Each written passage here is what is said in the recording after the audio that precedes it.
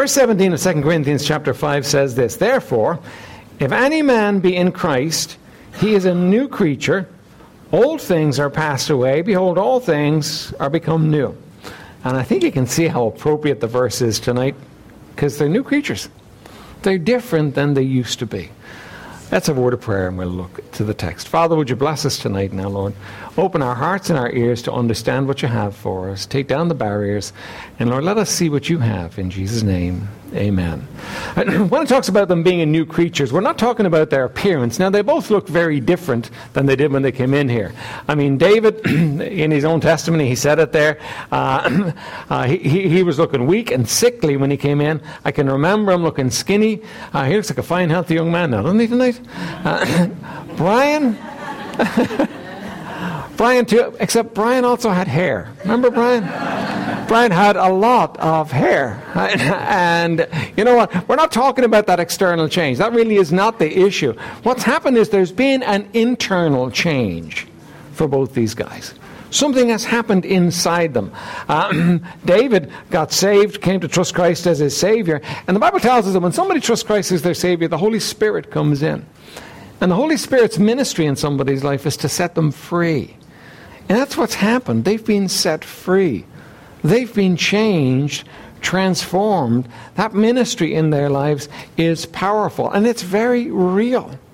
You know, looking on, some of you will say, well, listen, I'm glad they're changed, but I don't see that. No, you're not going to see that. But that is the reality of the change. That's what causes the change. When we bring people into the men's home, I interview everybody, and the couple of things I say to them. One of the things I say is this, right? I will tell them, we don't have a program that can help you. Our program helps you get to know God. And God helps. If you're open for that, we can help you. And really that's the issue. There's no plan B. There's no, here's a way to do it yourself. The program is God. God steps into somebody's life and he helps them.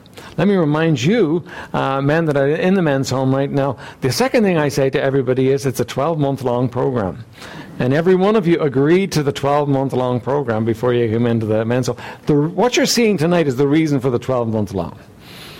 It doesn't change in 3 months, and it doesn't change in 6 months. You need to give yourself a chance to actually clear out the junk and to really go all the way and change. But that's what we see. What we see with these young men is we see a change. They're transformed. They are new creatures. They are not the same. I think you mothers could say that about them. They're not the same. They're changed, fundamentally changed. Still your boy, but with a difference. And the difference is the Holy Spirit's in control. The Holy Spirit's doing the work in their lives. And that's what's needed to change lives. I've never been an addict, but you know what?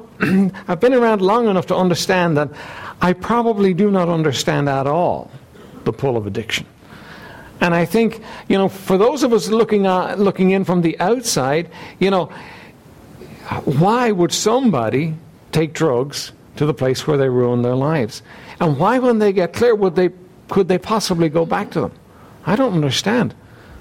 It's something deep, but you know what? There's a reason in every life why that happens. And it's deeper than can be seen on the outside. But you know what? The answer to that need is Jesus Christ. That's the only thing that fixes it. Now, guys, you need to remember that. The answer to the problem is Jesus Christ. He is the one that has changed you, and He is the one that keeps you changed. And that's what needs to happen. Now, the second thing I want to say to you is this, right? You can never change what's happened eternally, but the reality is you can go back. You can't change what's happened internally, but you can go back. You see, Romans chapter 6 tells us this. Tells us that God breaks the power of sin in our lives. So you experience freedom. The power of sin has been broken. It has been disconnected like the chain of a bicycle. Its power is broken in your life. It no longer has power in your life. But it also tells us this. It tells us that you can actually reconnect it in a sense by yielding to it and giving yourself to it. And whoever you serve, you become their slave. If you serve sin, you will become sin's slave again. That's the way it is. You know, just a couple of weeks ago, several of us were at a funeral of one of the young men that went through the men's home. And you know, it was heartbreaking. Because he sat at one point clean and clear, full of life, personable, enjoying life with all the hope in the world, and yet he went back. And he's not here today. I believe he's in heaven, but he's not here. He's not around to finish off his life here. He's gone to be with the Lord. And you say, that's a sad thing for somebody's life. Yeah, it is a very sad thing. And let me warn you two guys, you know what? The mortality rate of born-again addicts that go back to their addiction is very low. It is incredible what happens. This is serious business. You have become God's child. God owns you now. Right? You're His. And He wants you to live your life for Him. Don't play with it. And you know what? When you talk about don't play with it, stay far away from anything that would draw you back into the old life. Psalm 1 is one of the key psalm that we use on Friday night in the Reformers Unanimous group here. And Psalm 1 has some really powerful principles there for the guys and for all of us, right? And the first thing it says is basically about the company we keep. Blessed is the man that walketh not in the counsel of the ungodly, nor standeth in the way of sinners, nor sitteth in the seat of the scornful. Now, you know what we could say about that? We could just catch that verse and we could say, listen, be careful of your company. Be careful of your company. We are social creatures, every last one of us, and the company we keep has a huge impact upon our lives. Evil communications corrupt good manners. And that means, listen, if you go back to the old friends will draw you back into the old ways. And that's not because you're weak that's just the reality of life. We're social people. We get drawn in by the people that we're around. That's always going to be the way it is. Be careful of your friends. Be careful of the people that you hang out with. But the second thing that Psalm says is, it says, but his delight is in the law of the Lord, and in his law doth he meditate day and night. The negative is, stay away from the things that pulled you down in the first place. But the positive is this, stay close to God. Stay close to God. Make that the goal, the aim, the ambition of your life. Don't let anything tear you away from that. Stay close to God. Keep that relationship sweet. When it's not sweet, straighten it out. Get it right. Because the thing that's changed you is a relationship with God. If you let that go, you begin to drift. By the way, that's the same for any believer. Let that relationship go and you begin to drift. Stay close to God. Stay in the Word. Every day, daily, find your way to the Word. Spend time on the Word. Listen to God. Hear from God. Stay in the Word. You know, when you find yourself not in the Word for a couple of days, that's a red flag to you. There's a problem here. I'm drifting. You know, don't wait till it's gone 3 months or 6 months. There's a problem. Stay in the Word. Daily be in the Word. Daily look to God. Daily depend upon God for yourself. And stay in church. You say, why the church? Because, you know what? We need the fellowship of believers. We need other people encouraging us to do right and helping us to do right. It's so easy for any of us to step away from God, step away from the Word of God, step away from church and find ourselves just drifting. Just floating around. And one of there are good sides to addicts. I'll talk about one of the good sides of being an addict in a moment. But you know, one of the bad things for an addict is addicts don't do things by halves. You know, when an addict is doing something, they do it all the way. They go all the way. And when you give free rein to your flesh in that sense, it'll take you down very quickly. Stay in the Word. Stay close to God. Stay in church. Make sure that's your life. This new life. The third thing I want to say to you is this, though. It's not only addicts that need change. There's a good side to being an addict. You know that? Now here's the good side of being an addict. You know what? You never have to convince an addict that they need help. You never have to convince an addict that there's something wrong in their lives. They know it.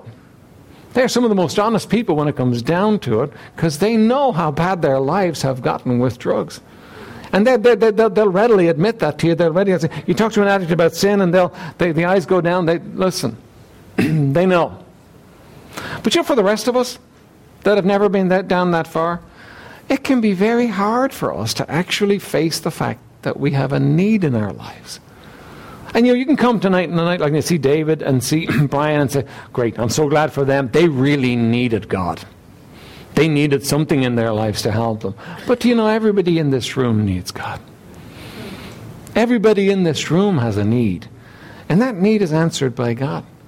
You know, the basic reason why somebody would become an addict is this. They're looking for satisfaction somewhere. They're looking for something to satisfy them. And they find it in probably the worst place possible, drugs, because it destroys so rapidly and so quickly. But everybody else is looking for something to satisfy them too. And the things we find to satisfy us may not destroy us as quickly as addiction does, but it destroys us. And here's what we do. We're made for God, every one of us. We're all made for a relationship with God. We're all made with a yearning inside to relate to our Creator. It's just the way we are. He made us, and that's the way He made us. We can fight against it. We can deny it. We can say there is no God. By the way, the Bible answers that. The Bible says the fool has said in his heart, there is no God. The interesting part about that is he has said in his heart, he's told himself there is no God. Everybody in this room knows there's a God. Everybody in this room realizes there's a power. You only have to look at the stars at night to look at the sky. You know there's a God. But we want to live our lives independent of Him. And we were made for Him. And we're kind of like a 2-year-old. You got a 2-year-old, and a 2-year-old decides, I'm going to go my own way and do my own thing. And they will set themselves up to do their own thing and go their own way and stomp that little foot, and in no uncertain terms. Now you're older and you look at them and you kind of laugh. Where's he going to go? What's he going to do? He's 2 years old after all, but he's going to do his own thing and live his own life. And that's the way we are with God. We're going to do our own thing. We're going to live our own lives, and we decide we're going to have it our way. And it's very easy for us to do that, but the reality is that life grinds very hard for us. It's a hard world, isn't it? That there's difficulties and there's problems. You can put a smile on your face, you can laugh it off, but there's difficulties and there's problems, and every heart in this place needs God. Every heart in this place wants peace. Isn't it fascinating? You look at Brian, you look at David, and they've got peace. I'm sure for some of you it's quite amazing. How could they have peace? They've broken every rule in the book and a few more. How could they have peace? But they do. It's a peace that passes all understanding. It's the peace of God in their hearts. Do you know you can have it too, though? Everybody in this room can have it. Everybody in this room can have that peace in their lives. You can have that sweet relationship with God that you were made for. Let me tell you a little bit about my story. I was raised here in Dublin, and to cut a long story short, we got married, and when we began to have children, my wife became concerned about how she was going to teach these children about God, because we didn't know God ourselves. We weren't doing anything church-wise, and we knew there was a God. There had been a time when she was raised Protestant and I was raised Catholic. There had been a time when we had searched. But we were older now. We had a home, a business, and really we hadn't got that much time. But it became a real burden for her. You mothers will understand this. You want to do the best for your children. You want to teach them right. You want to teach them about God. And so we began searching again. And I was quite happy to go anywhere and do whatever was best for my family. Right? And so if that meant going to church on a Sunday morning, I was going to sign up. I was one of the good guys. I was going to sign up and I was going to do it for my family. And anyway, we came to this church. We used to meet in that room over there. And we came to this church one night. And after a while, Val heard the gospel. And she came home one night. She told me she was saved. She was on her way to heaven. And I wasn't. I was on my way to hell. Well, that kind of took me aback a bit. Me? Hell? I'm a good guy. God might send really bad people to hell. People, who had done all the bad things, but He wouldn't send somebody good like me to hell.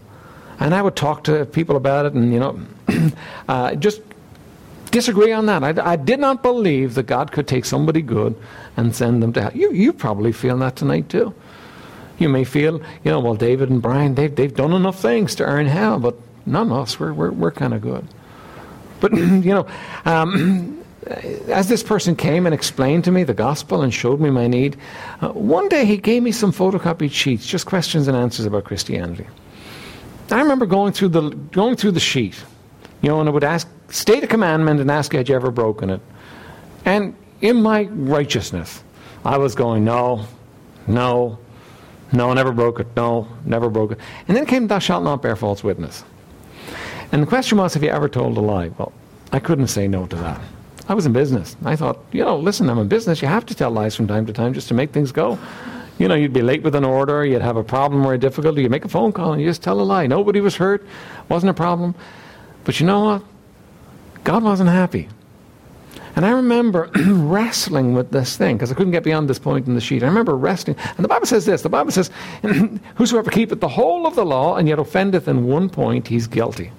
And basically what it means is, you might be as good as you think it's possible to be, but yet on one point you do wrong.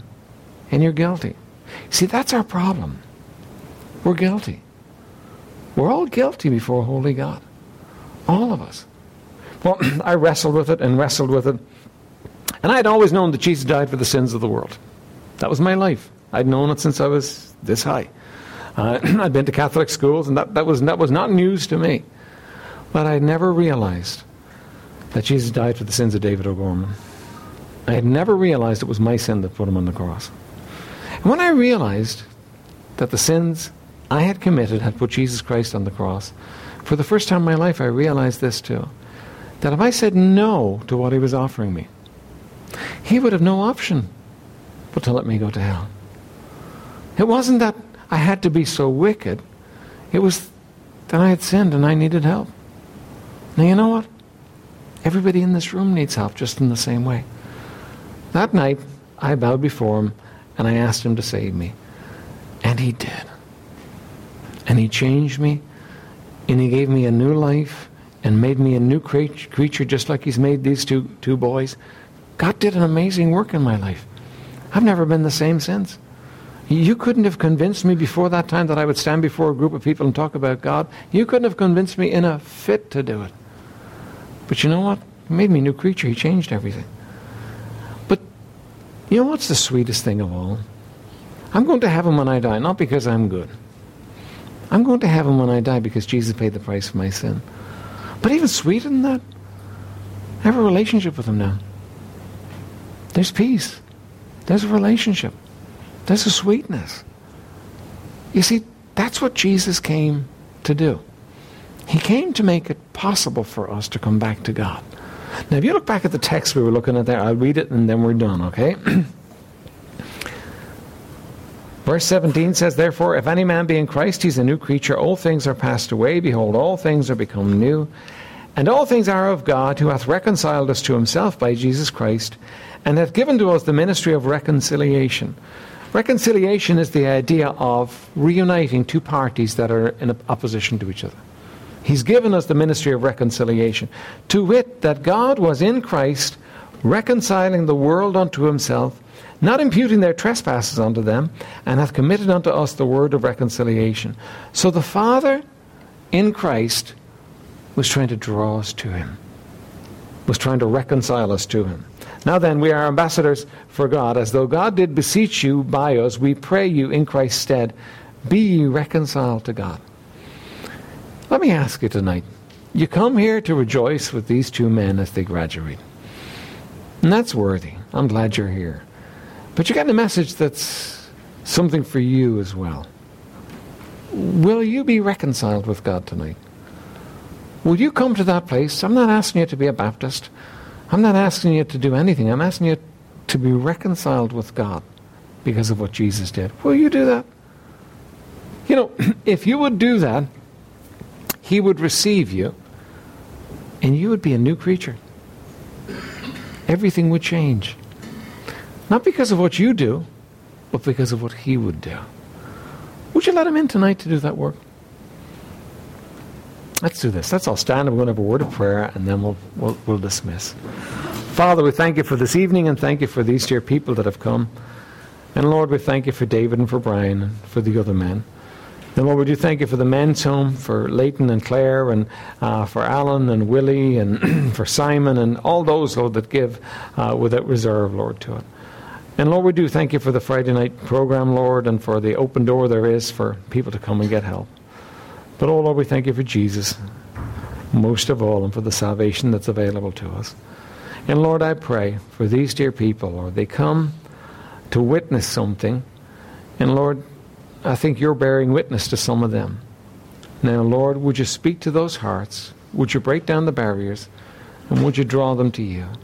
And oh Lord, would you bless each one in a mighty way, that they might come to know you, that they may come to be reconciled with you, and oh Lord, that they might have that new life, they might be new creatures. And Lord, we'll thank and praise you in Jesus' precious name. Amen.